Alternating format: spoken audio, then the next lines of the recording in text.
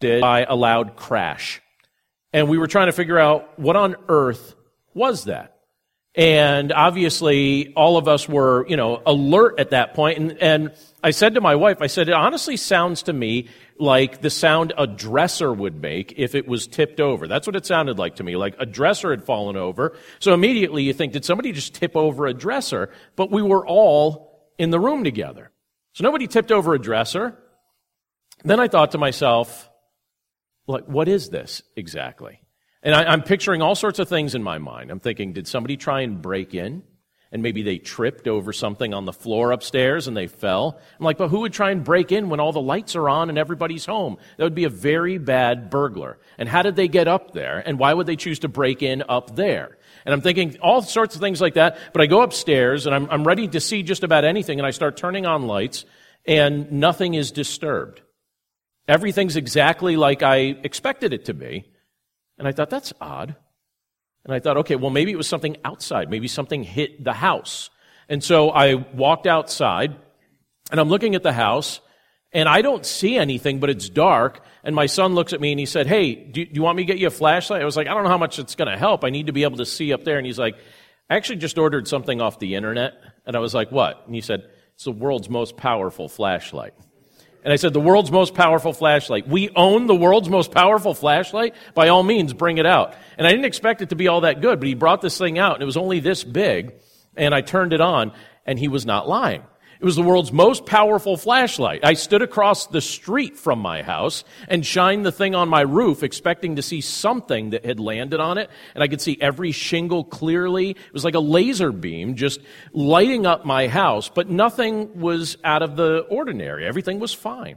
So I'm looking around the side of my house, the other side of the house. I'm just trying to figure out what that noise was. It turns out that my neighbors were just having an outside fire, and mixed in with the things that they were burning was something that ended up making a loud boom and alerted us and all the neighbors to, the fact that something had just exploded. But it literally made me think that something had crashed into my house. But again, thanks to the world's most powerful flashlight, I was able to see that the house was perfectly fine. Light is useful. Light is something we need. Light defeats the power of darkness. And that's what we're taking a look at tonight as we look at a couple scriptures together. Jesus is the light that's come into this world, and he lives within all who trust in him. And as he lives within us, he enables us to walk in the light while he also radiates light through our lives. Let me have a word of prayer for us, and then we're going to look at scripture together. Lord, thank you so much for your word, and thank you for the privilege that you've given us this evening to be able to gather together and to look at your word together and to just commemorate an event that has eternal ramifications, the fact that you came to this earth and took on flesh. So, Lord, we're grateful for the privilege that it is to be able to set aside this time together with our friends and family this evening, and we pray that you'd speak to our minds and speak to our hearts, and we pray this all in Jesus' name. Amen. Now, in just a moment, we're going to take a look at Isaiah chapter 9. And in Isaiah chapter 9, we're going to be looking at just two verses. The first one is verse 2, and the second is verse 6. But in it, it illustrates the fact that we were used to walking in darkness, but we don't need to any longer. Look with me, if you would, at that portion of Scripture. In Isaiah chapter 9, verse 2, it says this: "The people who walked in darkness have seen a great light. Those who dwelt in a land of deep darkness, on them has light shone."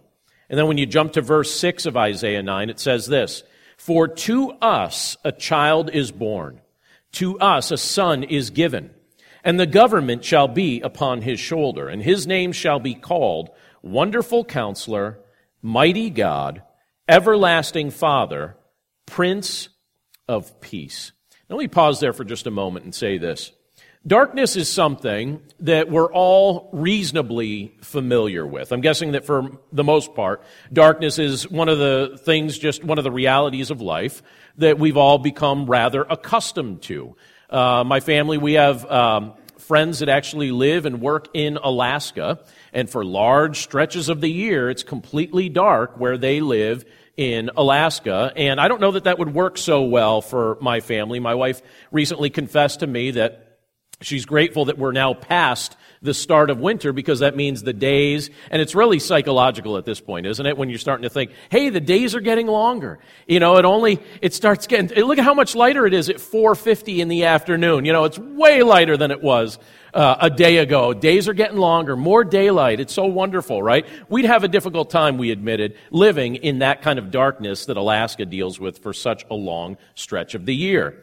But there's a form of darkness that we can easily grow used to, that the Lord does not want us to acclimate ourselves to. And what I mean by that is this.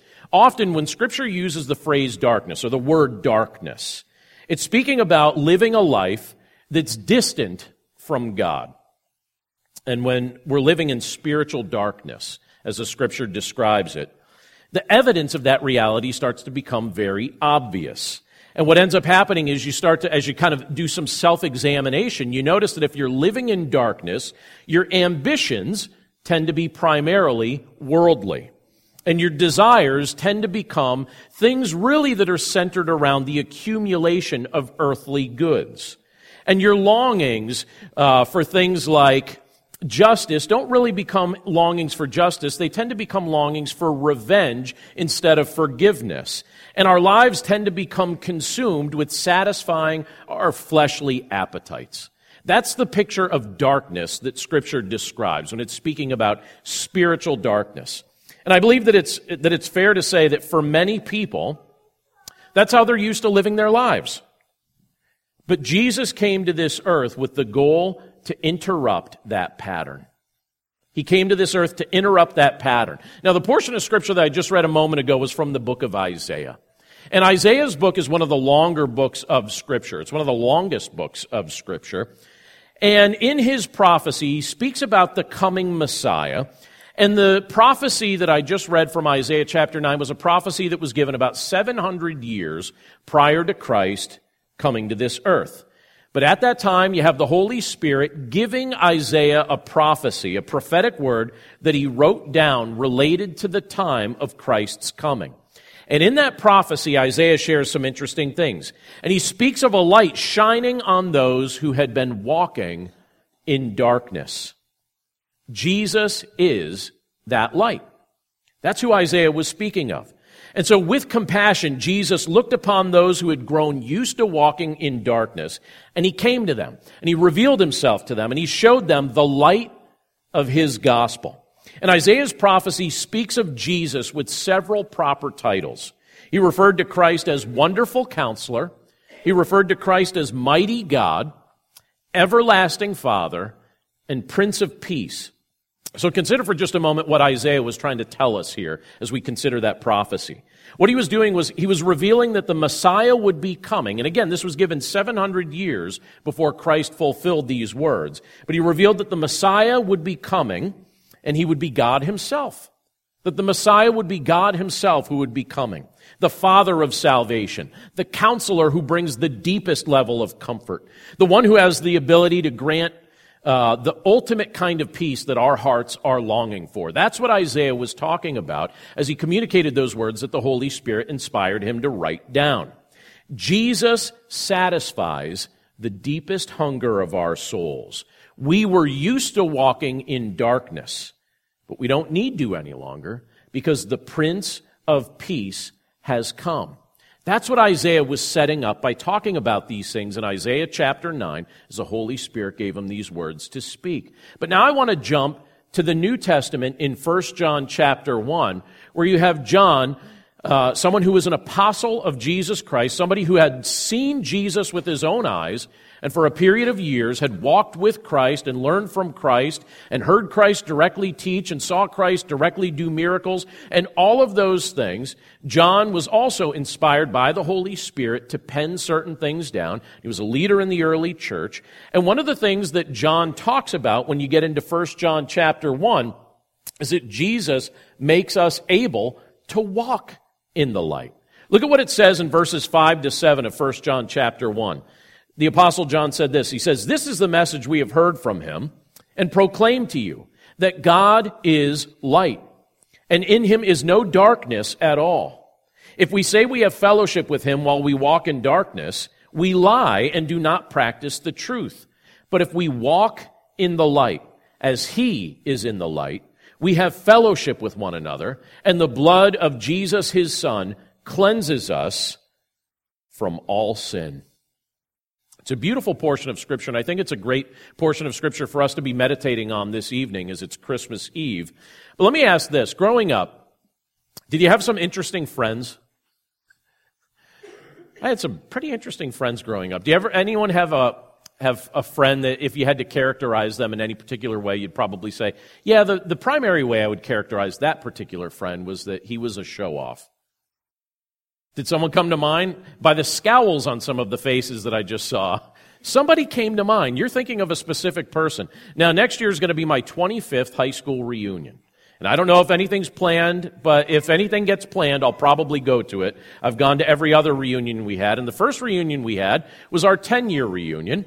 And at our 10-year reunion, we were at an outside pavilion, and while we were sitting there at that pavilion, somebody came fashionably late to that pavilion, and he pulled up in a pretty fancy sports car and made sure to pull in really quickly on the gravel so that he could stop and turn his car really quickly as he was entering into his parking spot so nobody could mistake who had just arrived at this reunion. And then he got out of the car, and I remember as he was walking toward the pavilion thinking to myself, it's almost like he's waiting for us to applaud him.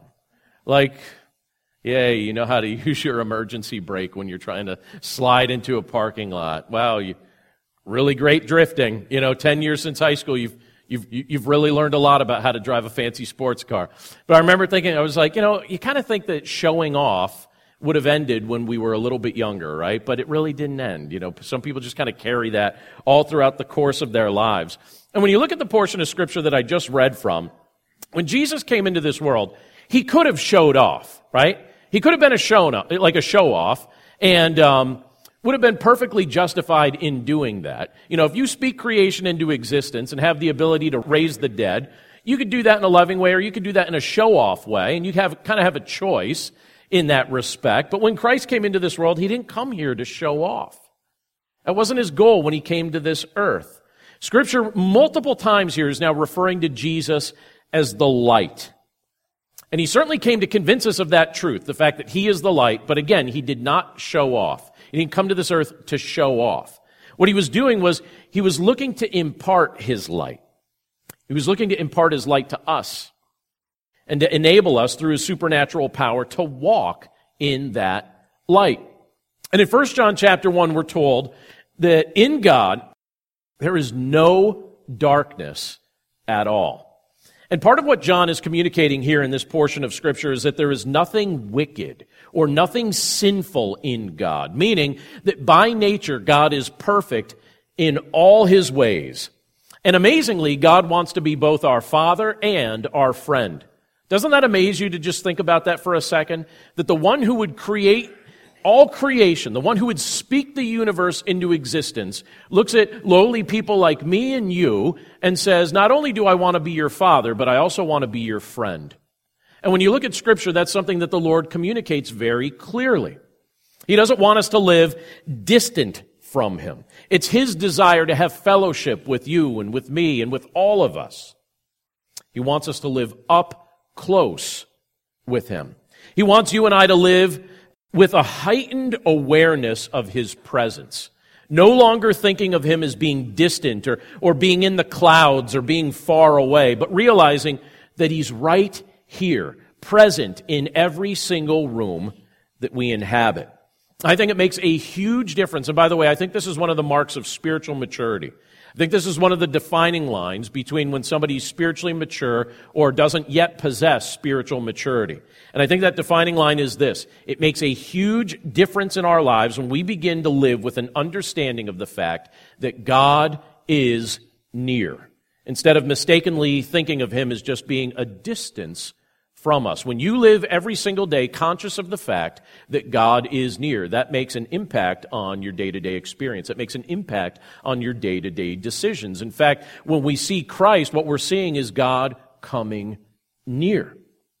But the Scripture tells us in 1 John chapter 1 that if we say we walk in fellowship with God, and if we say that we claim to have a relationship with him, Yet we continue to embrace the dark side of life in this world that is really just fueled by our selfish ambition or our sinful desires. What we're actually doing is we're demonstrating that we don't know God at all. We may know a lot about Him. We may even believe that He exists, but yet we haven't experienced the blessing of a personal relationship with Him yet. But when we walk in the light of Christ, as you have the Apostle John speaking about in this passage, as those who have come to know God the Father through God the Son by the power of the Holy Spirit, we're demonstrating that our faith is genuine, that our love for God is sincere, and that we've welcomed the cleansing work of Christ, whereby He has cleansed us from all sin by the shedding of His blood on the cross on our behalf. And as we trust in Christ and as we experience the forgiveness that He offers, He enables us and He empowers us to walk in the light. We're made able to walk as He walked, not in our natural strength, but in His power. And that's something that Christ desires that we do, that we walk in the light as He is in the light. But the Apostle John also clarifies one additional thing, and this is where I want to conclude this evening. And that's this. When you look at 1 John chapter 1, verse 8 down to verse 10, it tells us that we don't have to pretend to be perfect to impress one another. We don't have to be perfect to impress one another. By the way, when anyone here getting together with family, either tonight or tomorrow, some additional things you've got going on, do you already have your clothing picked out? You got your clothing picked out. You probably, do your hair up, wear makeup. Guys probably put a little cologne on it's Christmas, right? Might as well smell good one day of the year, right? Isn't there a part of us that kind of wants to impress other people? Don't you think, do you notice that? Like, I'll admit that about myself. That's something that, when I think about it, it's like, sometimes I ask myself, like, why are you doing what you're doing right now? Are you doing this because you think it's the right thing to do? Or are you doing this because you think that this would be something impressive or something beyond that? And when you look at what it tells us in 1 John chapter 1, verse 8 to 10, it tells us that we don't have to be people who pretend that we're perfect to impress one another. Now, why am I saying that? Well, look at what it says here in this portion of Scripture. It says, if we say we have no sin, we deceive ourselves, and the truth is not in us. If we confess our sins, He is faithful and just to forgive us our sins and to cleanse us from all unrighteousness. If we say we have not sinned, we make Him a liar, and His word is not in us. How difficult is it for you to admit when you've made a mistake? You don't have to answer that out loud. Your spouse will answer that for you. That could be a challenging thing, right? I think for most of us that could be a difficult thing. But isn't it nice when you're in a context where you feel like you can completely let down your guard, and whether you make a mistake or not, you're still going to be perfectly accepted by the people that you're together with. I had an experience, this actually happened just last night. We were driving in our van, all 4 kids, my wife and I, all 6 of us in the van together. And my son was trying to look at something, and it was dark, so I thought, I'll be a good father right now, and I'm going to turn the dome light on for him, right? Like any good father would. So I reached over, and I don't usually drive the van. I usually drive our other vehicle, and my wife usually drives the van. But I reached over, and like a good dad, I turned on the dome light, and I flicked it on for him. And he was able to read what he was looking at, and then I tried to flick it off, but I was like, it's not going off. It's like, why is that not going off? So I'm messing with the button. I'm like, this is having no effect on the light. Is this broken? I'm thinking, what's wrong with this? And then my wife looks at that and she says to me, what are you trying to do right now? It's like, I'm trying to turn the light on and off, but it doesn't seem to be working. And she said, that's because you're turning that vent on and off. You're changing the airflow in the vehicle. If you'd like to change where the light works, that's over here. But he has a control back there and doesn't even need you to do anything. I was like, oh. All right. And then, at my expense, my entire family proceeded to laugh at me. And I thought it was pretty funny, too.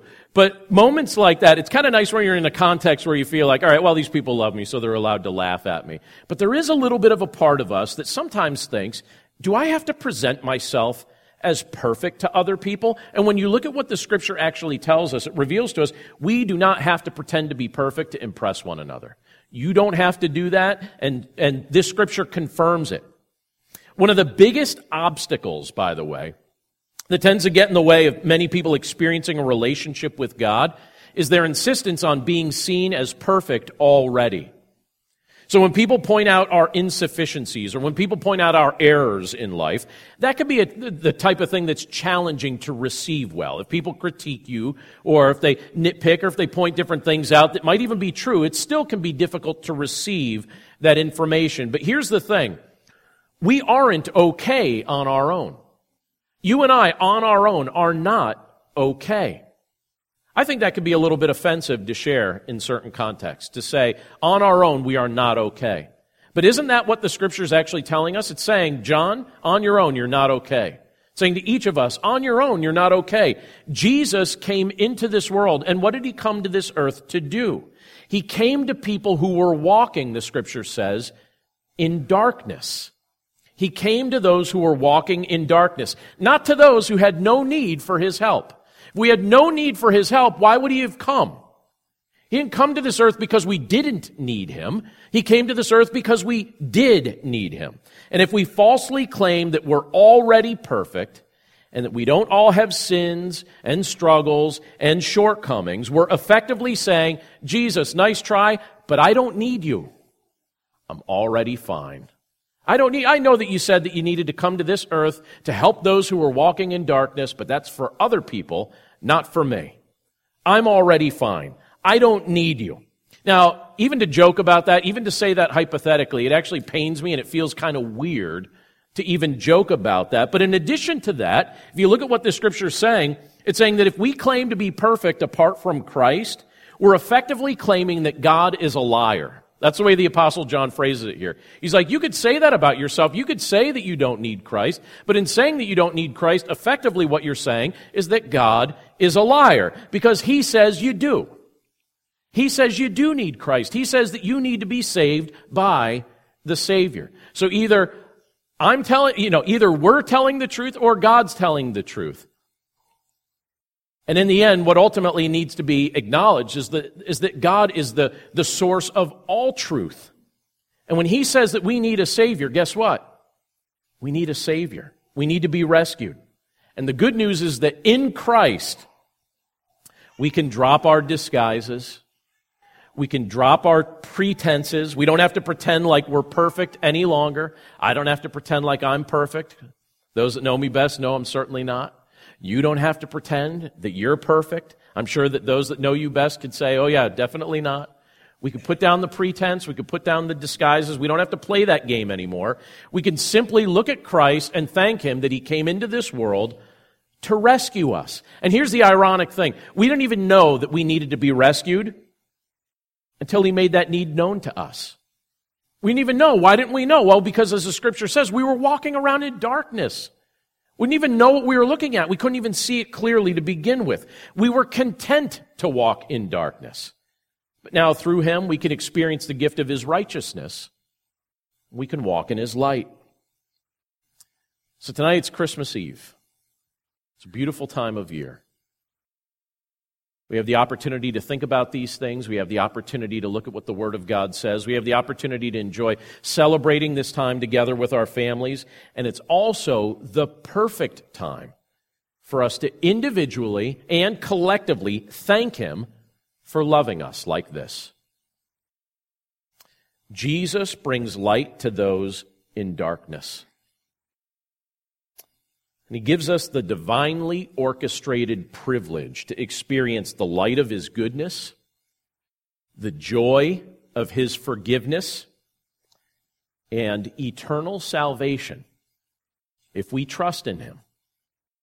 We think a lot about gifts during this time of year, and when you look at what Scripture says, Scripture reveals to us that Christ desires to give you and me that gift from him, the light of his goodness, the joy of forgiveness, and eternal salvation through faith in him.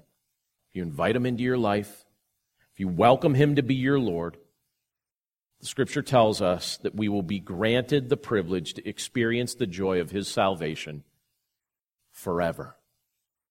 Now, in just a few moments, we're going to light candles together and celebrate the fact that Christ is the light. And He's come to us to reveal that light to us, to reveal Himself to us. But as we finish up, I want to read two more scriptures for us, and I'll bring them up here on the screen.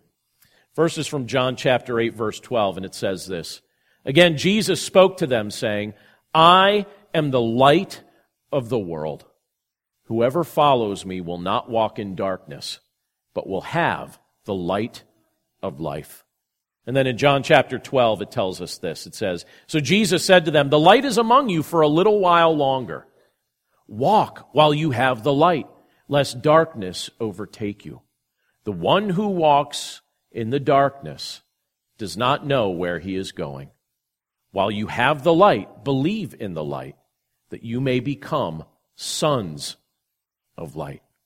As we trust in Jesus Christ, He takes us out of that darkness, and He brings us into His kingdom of light, and He refers to us as His family, as sons of light, as men and women who have the privilege to be united to Him together forever, completely cleansed of our unrighteousness and given the gift of His righteousness, and given the privilege and the joy and the gift to live in His presence for all eternity. Let's pray.